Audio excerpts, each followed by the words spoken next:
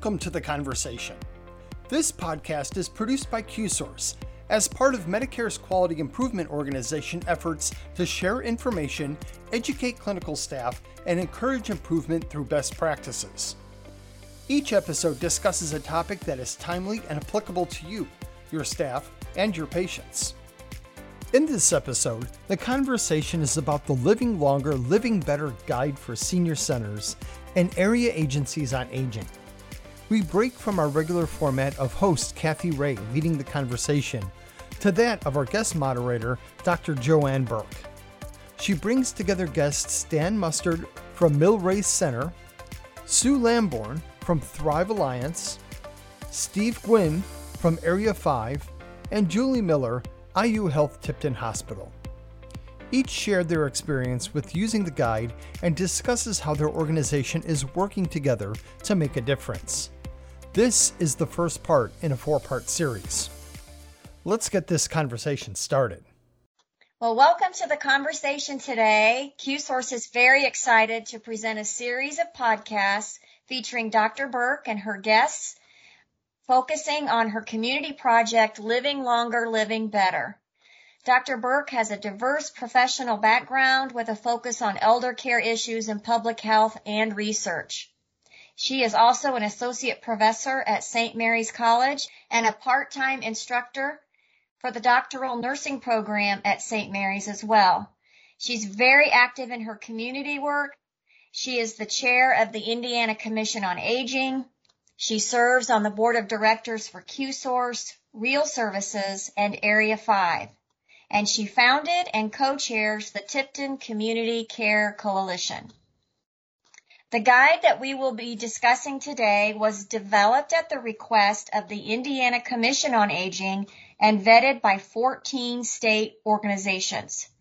The purpose of the guide is to encourage local communities and their healthcare providers to develop more age and dementia-friendly initiatives as Indiana implements public policies that will move older adults away from institutional care and into the home and community-based care. Through a QSource Community Partnership Grant and the existing QSource initiatives, work is being done in Tipton, Brown, Randolph, and Marshall counties to encourage the use of the guide. So let's get the conversation started. Thank you, Dr. Burke, for being here and for all your guests. Would you like to introduce them? Yes, thank you very much. I am talking with you today with my hat as chair of the Indiana Commission on Aging. And as Kathy said, we are very much encouraging local communities throughout Indiana to utilize our guide that we have developed and to try to put in place more age and dementia-friendly initiatives, especially during this time of a lot of transformation of services for older adults in Indiana as the state changes some of its policies. Today, I'm very happy to have with me to discuss how senior centers can become more involved in working with the area agencies on aging and promoting these age and dementia-friendly initiatives within Indiana communities. So with me today, I have Dan Mustard. Dan, he is an administrator at Millrace Center in Columbus. Would you like to give a little bit more of your introduction, Dan? Sure. My background was originally in disability services, and then I made the transition into senior services in 2014. And I also serve on the Commission on Aging. And so, through that, I became interested in the work that Dr. Burke was doing with the Living Longer, Living Better guide. And we had a discussion about how senior centers can also play a role in moving the work forward.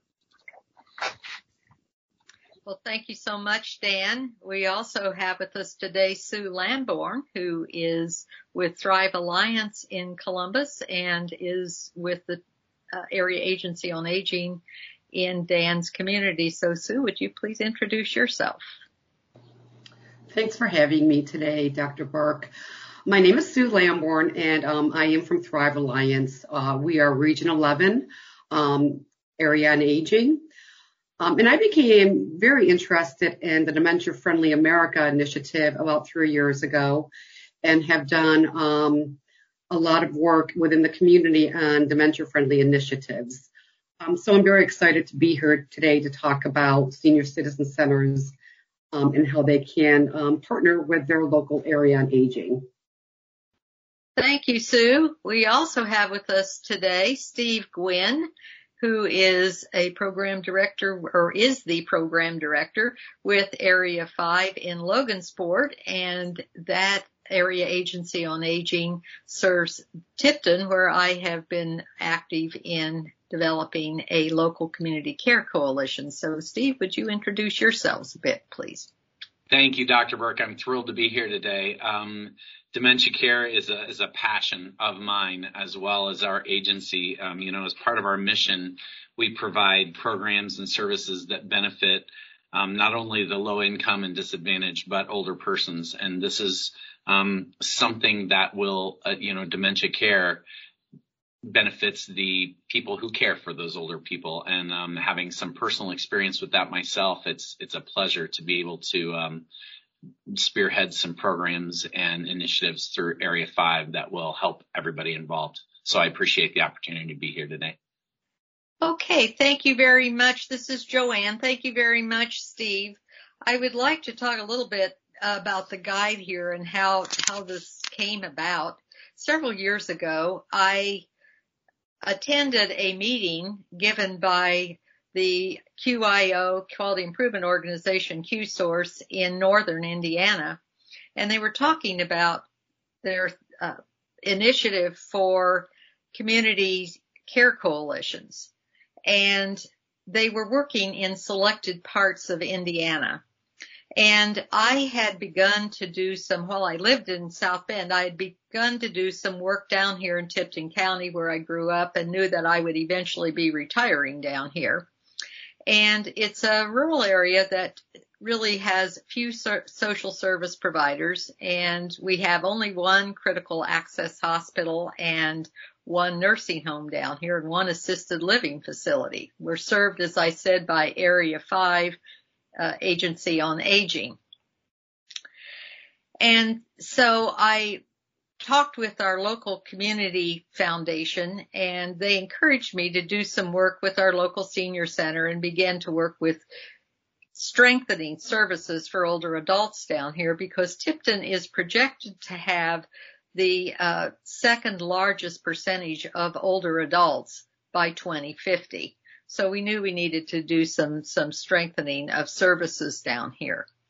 So I asked QSource if they would informally support me in developing a local community care coalition, even though this was not one of their areas they had been focusing on in Indiana, and they graciously have been doing that since that time.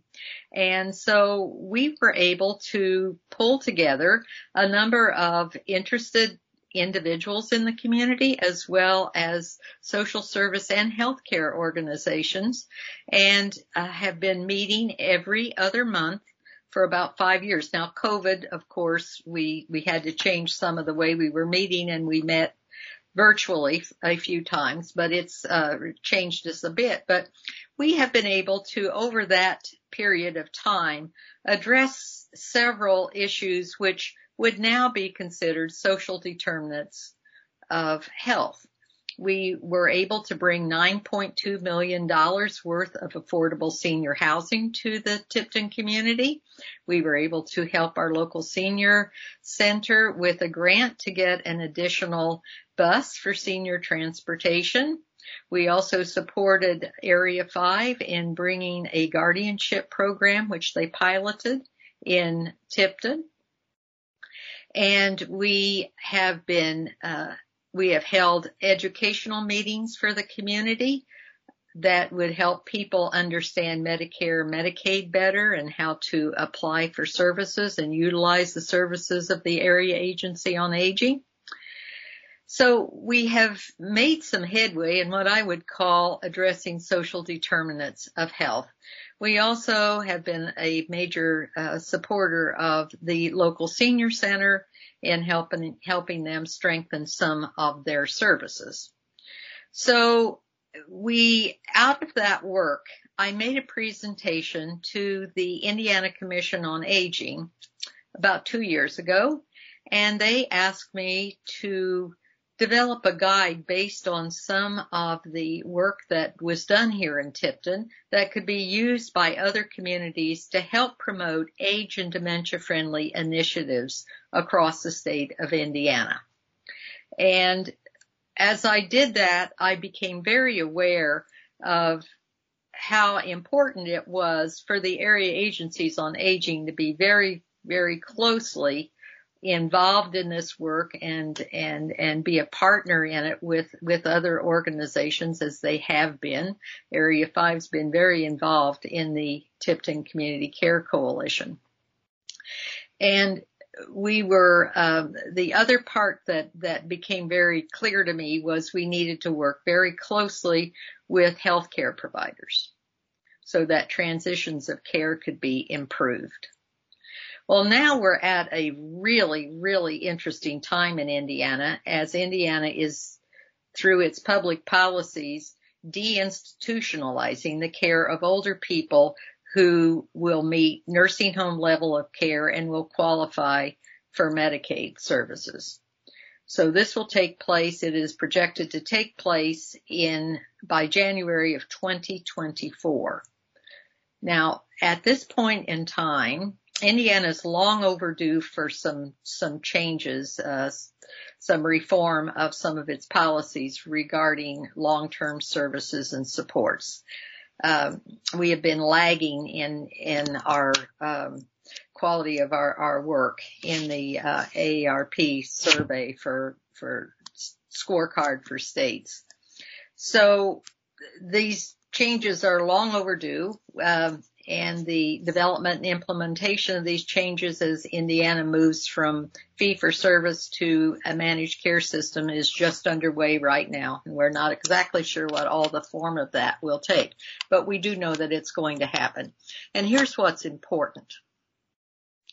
For the people that will be qualifying for nursing home level of care and will meet Medicaid qualifications in 2024, all new applicants, the target is that 75% of those people will receive home and community-based services, and only 25% will be going into institutional, or that is nursing home care. Right now, over 60% of the nursing home beds in Indiana are paid by Medicaid. So this is going to be quite a change, and we know that our communities and our families and older adults probably are not aware of how much they will be impacted by this change, but we will have many more people aging at home. This is being driven by both COVID and the problems that happened in congregate living during COVID, and also by cost. My husband and I are both at the top of the baby boomers. There are oceans of us. Medicaid is funded by taxes, and we are in a state that is rather tax averse. Voters are tax averse, so we're going to have to deal with more people needing some services. So we're making some changes. So the Indiana Commission on Aging asked me to develop this guide, and we did it with the assistance of, as I said, about 14 other state organizations.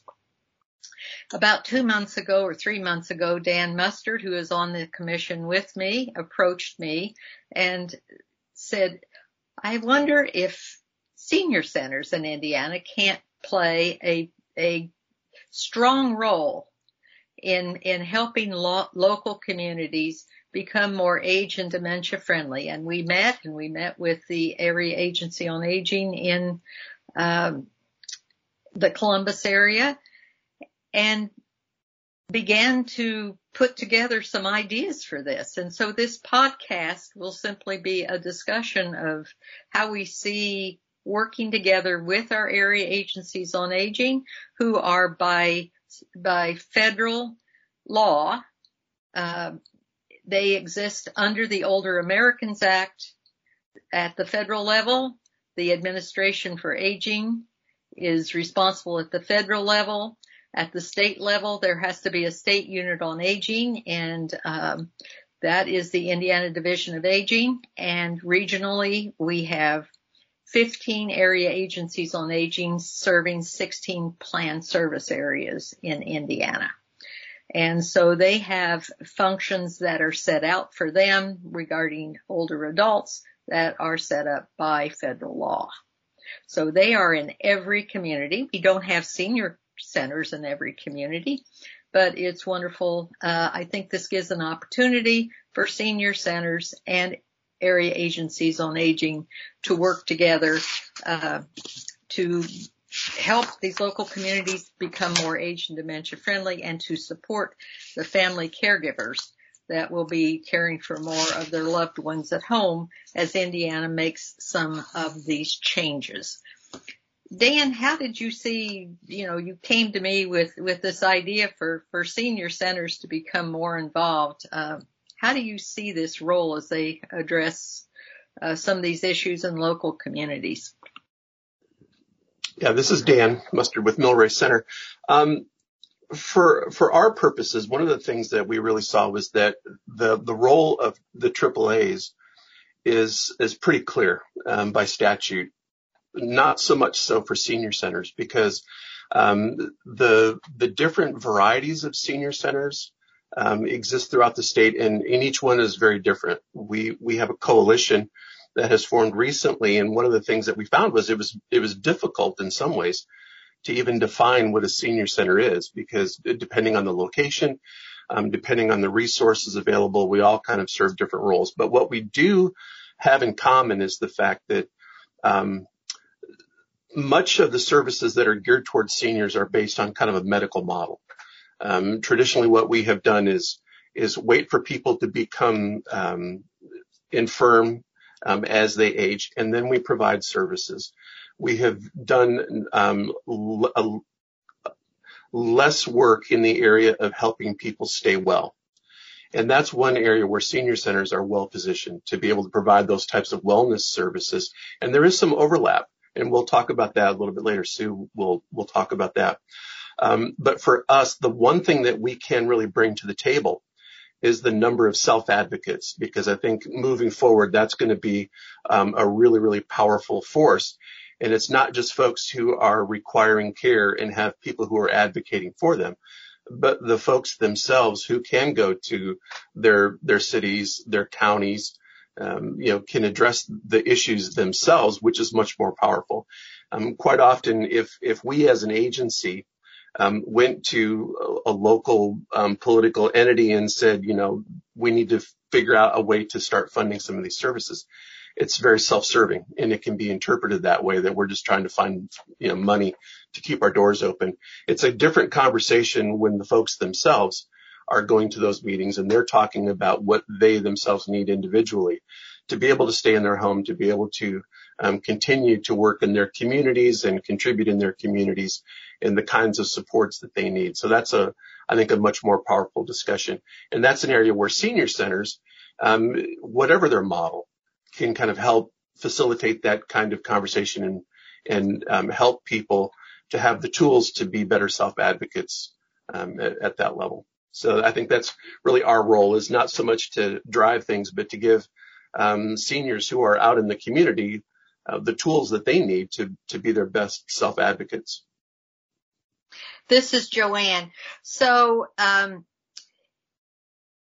what you're discussing would be people could go to their local elected officials or to boards of zoning, et cetera, and could advocate for better crosswalks, for changes in zoning laws, signage on the roads themselves. And so this brings a group of older adults who could definitely be a powerful force politically to help improve social determinants of health in their communities. Absolutely. Yeah, this is Dan.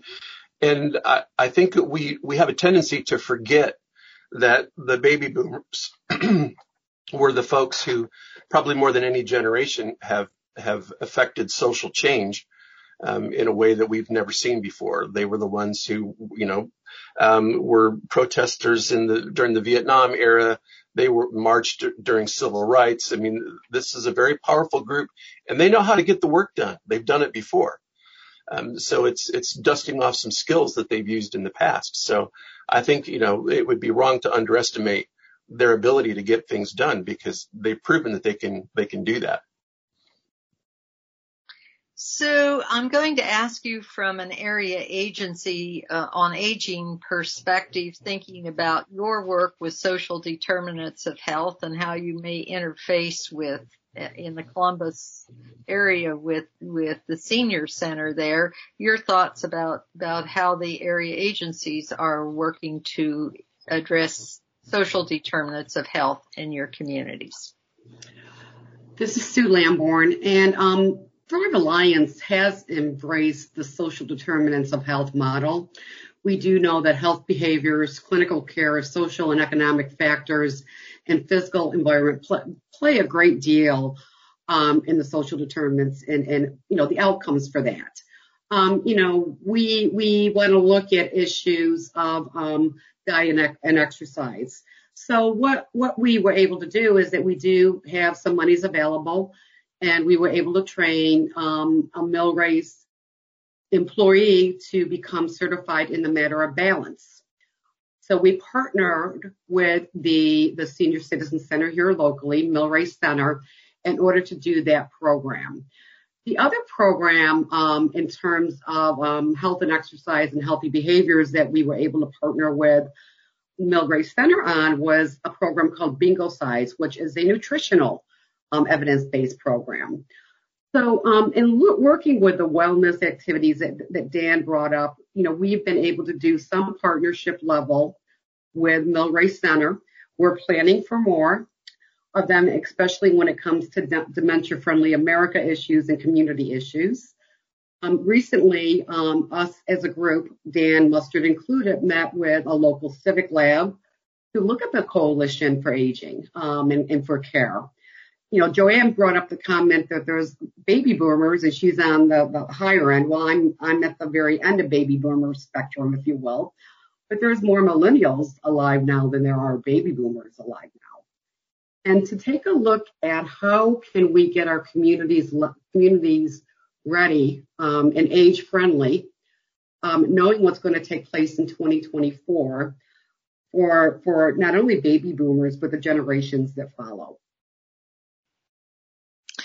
Thank you, Sue. And that kind of brings me, I'm going to go to Steve Gwynn now. Area 5 has been very involved with the local community care coalition here in Tipton. So I'm going to just ask a question. We hadn't discussed that a whole lot before, but it came out into my mind as Sue was talking.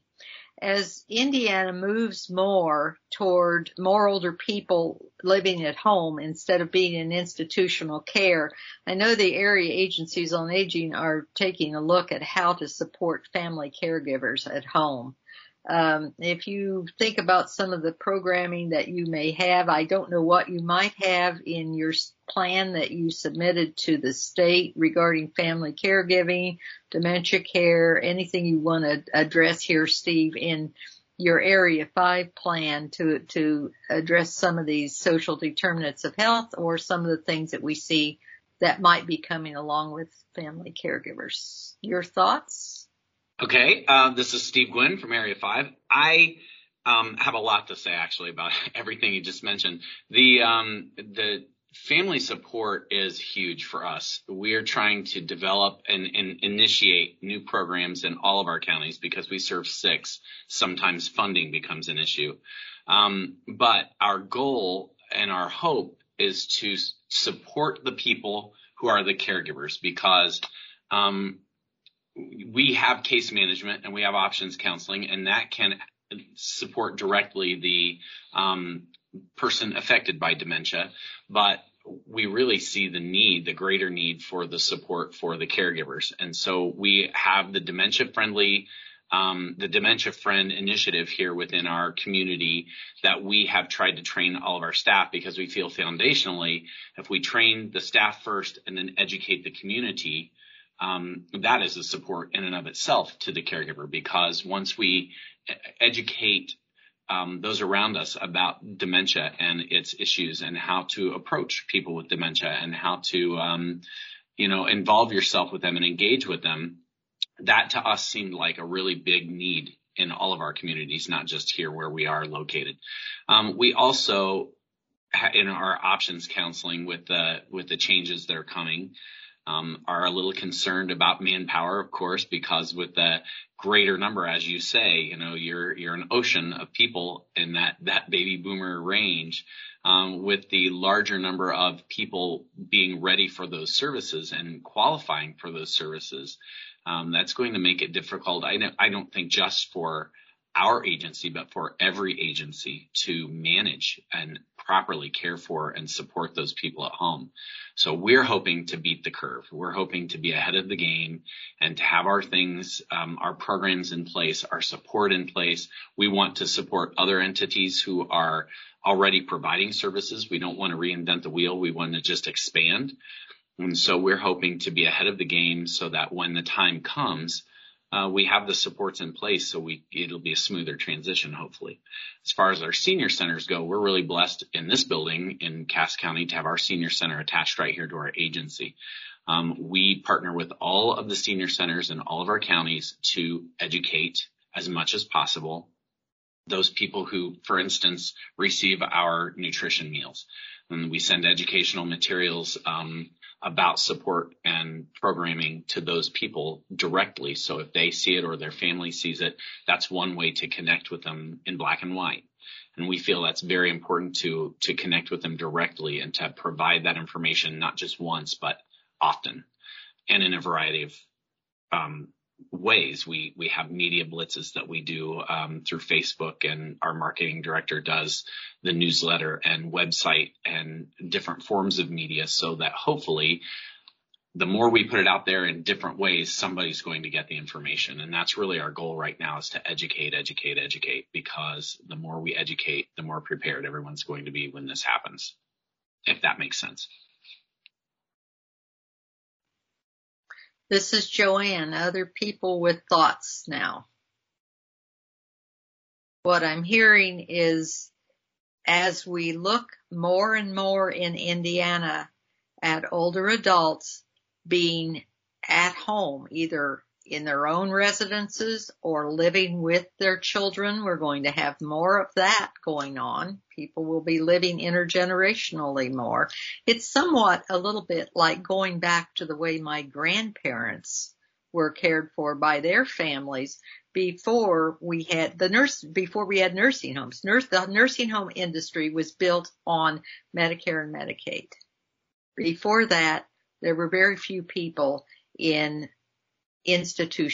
older people in institutional care.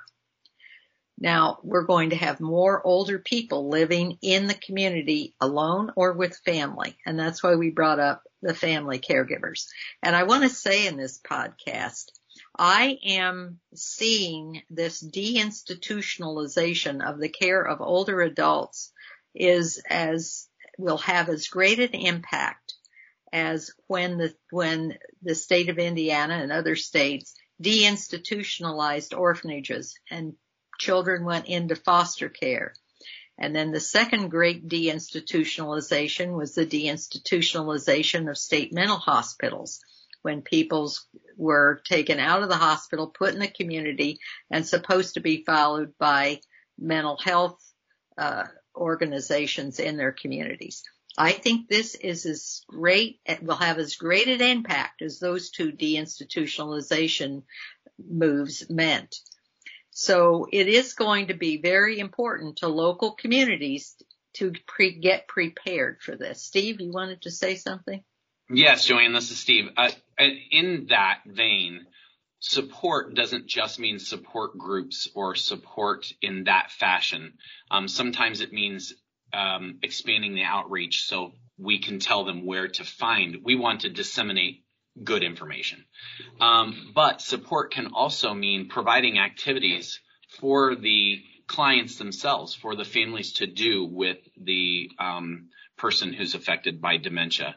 Because when you are deinstitutionalizing, as you say, and putting them back in the home, keeping them in the home and them staying in the home is, for us, not healthy for anyone 100% of the time, 24/7. So we have to have safe places for dementia patients to be welcomed and to be involved. And so whether it's an exercise class or whatever it is, that's why we felt it was so important to educate our employees first, so that in your programs, when the time comes, we can include people of all ages, of all care levels, that they'll still have some place to go outside their home for stimulation and for interaction and engagement. And that's good not only for the patient themselves, but for that family. So that's one of our agenda items as well. And I think so too. This is Sue, to piggyback on what Steve just said, is that the socialization piece is very important. And what we've learned through COVID-19, I think we already knew this, was that people declined cognitively because of the lack of social interaction and because of the increase in isolation. So we want to look at, like Steve said, is what are those issues? Where, and what are those things that we can do together with the Senior Citizen Center, with Milray Center in this case, to make an impact on making our communities more age and dementia friendly. The other piece too is that I think that in each community, they're going to need to identify the local assets that they have in that community. And I think it's going to vary in each community, with that, on who, what's already happening and who is going to be the go-to, as, what are the local assets? What are the local strategies and coalitions already put in place? And how can we best partner with them? Because that, we were talking this morning, and there's a lot of coalitions in Columbus. How can we pull these coalitions together? Because most of them have to do with social determinants of health. They have a smoking coalition to decrease tobacco use. They have a healthy communities coalition for healthy behaviors. So what can we do as an organization in partnership with Milray Center in order to bring the coalitions together so that we're all maybe on the same page, big picture wise, with the community?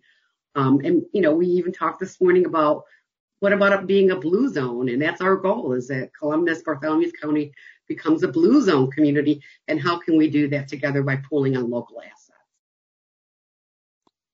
And you can feel free to edit that. Sue, this is Steve. I would totally agree with that, because again, that's what this is about. That's what this podcast and the coalition does. That's our job, to educate so people know what we're doing and to engage with others so we know what they're doing. Because once this comes, it's just like options counseling for anything else, for any other services. We need to know what's available, and we need our staff to know how to direct and guide. And I believe that you're exactly right. That's why we have to do this now. So when the time comes, we're not scrambling. We're prepared for what's coming down the road. This is Kathy. I just want to slide in some information that the way we message this to the community and the way we message this to the families, without instilling fear, but providing them with concrete steps. We've got every day in our families, we have situations, personally, professionally, where we can name a family that has failed in the community. They have gone home. They have tried everything under their power. They've gotten crisis training on how to do ADLs for mom and dad, how to do their finances for mom and dad, without the proper training and education. And it's usually been in a crisis mode where they're having to learn quickly. So QSource is very excited to support and take the next steps with Living Longer, Living Better, and getting the concrete steps out to the community so that we can do proper education with the families without instilling the emotional fear that's going to be present because of the pressure that they're under. So,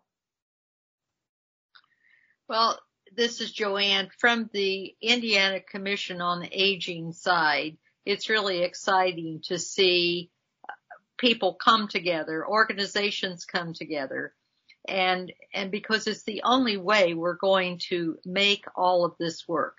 We can make it work. I mean, we could take care of our older adults in our communities, but we're going to have to do things a bit differently. And as Steve said, I mean, to be able to take a loved one who has advanced dementia to dinner and have a restaurant understand that the waitstaff understand, well, this may take just a little bit longer in order to get the order and in order to set the plate where it needs to be set and so forth. We can do training in our community so our businesses are more understanding of people with needs as they get older. There are things we can do. And so I think to address this at a local level and to see senior centers, area agencies on aging, and healthcare providers, I'm really jumping up and down on them and encouraging them to see senior centers and area agencies on aging. We're all partners in healthcare. That's what the social determinants of health are saying. 80% of our well-being is not done in a clinical health setting. It's not done in a hospital. It's not done in the doctor's office. It's done in our communities and in our homes. And so we need to pay attention to that. You can't just run and get a pill and get this taken care of. It's our lifestyle. It's how whether we have access to good food, good housing, transportation to get places. That's what we're talking about.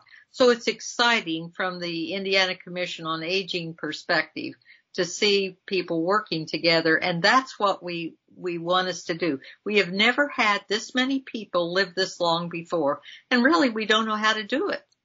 We're going to learn how to do it by bringing us together and figuring this out at a local level. So this is very exciting.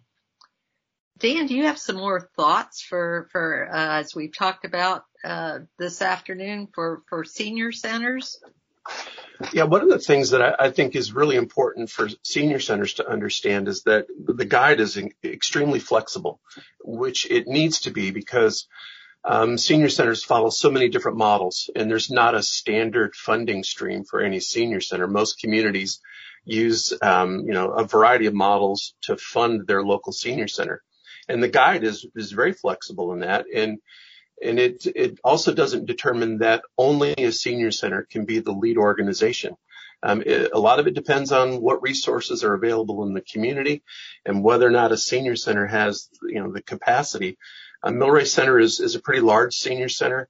We have nearly 2,000 members, but there are other senior centers that occupy a storefront, and they might be a congregate meal site. So they're just not going to have the capacity. They can be a team member, but they may not be the one that drives that. And so I think that, that's the beauty of the guide, is that it is very flexible and it can be used, I think, in virtually any community. The principles are there. It's not necessarily going to dictate how that should happen, but it certainly starts the conversation. And I think that senior centers are in a great position to be able to be the ones who can initiate that conversation and maybe pull some people together. And even if they don't have the resources to push everything over the finish line, they can certainly get everything started and be a major player. I think the other part that is very important is that senior centers can also begin to have conversations about adult day services, whether or not they have the capacity to provide adult day services for folks with dementia or memory care issues. They can certainly bring that up in their local communities, because right now, again, Indiana is way behind on the national average for adult day services. That's a definite area of need. And so, senior centers in some cases may have the capacity to be able to provide that service, along with some of the other things that they do. So, overall, I think that with our focus on wellness, we use the 8 dimensions of wellness model that looks at, each aspect of a person's life to try to find some balance in their wellness and the way that they age. So I think that we're well positioned to help people age in such a way that if they do experience disability, that it will be minimized and it will be pushed further and further toward the end of life, so that people can be productive and they can enjoy their lives in the community for as long as possible and be productive. Because I think that that's really the dream of everybody, is to be able to have that kind of experience where they're aging well. They're able to be as independent as possible for as long as possible. And I think that, senior centers are well positioned to be able to maybe steer that conversation and point that out for folks. Well, thank you, Dan, and thank you everyone who has helped bring this podcast together today. Any other concluding remarks from Steve or Sue? This is Steve. I'd just like to say I agree with Dan on a lot of what he said, especially the role that the senior centers will play. And I think it's very important that they're all brought into the discussion so they can all be equally prepared, because I think some are, as with any entity, some are better prepared than others. And I think the willingness is probably there. It's just making sure they all have this access to the same resources and information. And that's why I think this podcast and this coalition and this work that you're doing is so important, because it's bringing us all to the table so we can be educated equally and all start at the same playing field. So I think this is a wonderful thing, and I look forward to all that's coming up in the future and all the exciting things that we'll be able to do to solve these issues before they even become an issue. Thank you, Steve. Sue, did you have some comments? I would just reiterate what Steve and Dan both said in regard to planning for the future for what's going to be happening in 2024. And, I think that we have the ability to do some great work in planning for this. I, too, remember the deinstitutionalizing of mental health hospitals. I worked in the field at the time. And I certainly would like to be better prepared than we were back then for that. So I would just reiterate what Dan and Steve both said, and to look at the models and to pull from local assets that you may already have in your community. Well, thank you, QSource, for the opportunity to have this conversation today and share it across Indiana. And as the Indiana Commission on Aging spokesperson here today, I would say I know that together we can meet the challenge of population aging. And this is certainly our hope. And I am just very encouraged by our conversation today. So thank you so much. Thank you for joining the conversation. If you found this conversation of interest, we encourage you to join the conversation by visiting us online at qsource.org/conversation podcast. The conversation was produced by QSource, the Quality Innovation Network quality improvement organization for Indiana, under a contract with the Centers for Medicare and Medicaid Services. Content does not necessarily reflect CMS policy.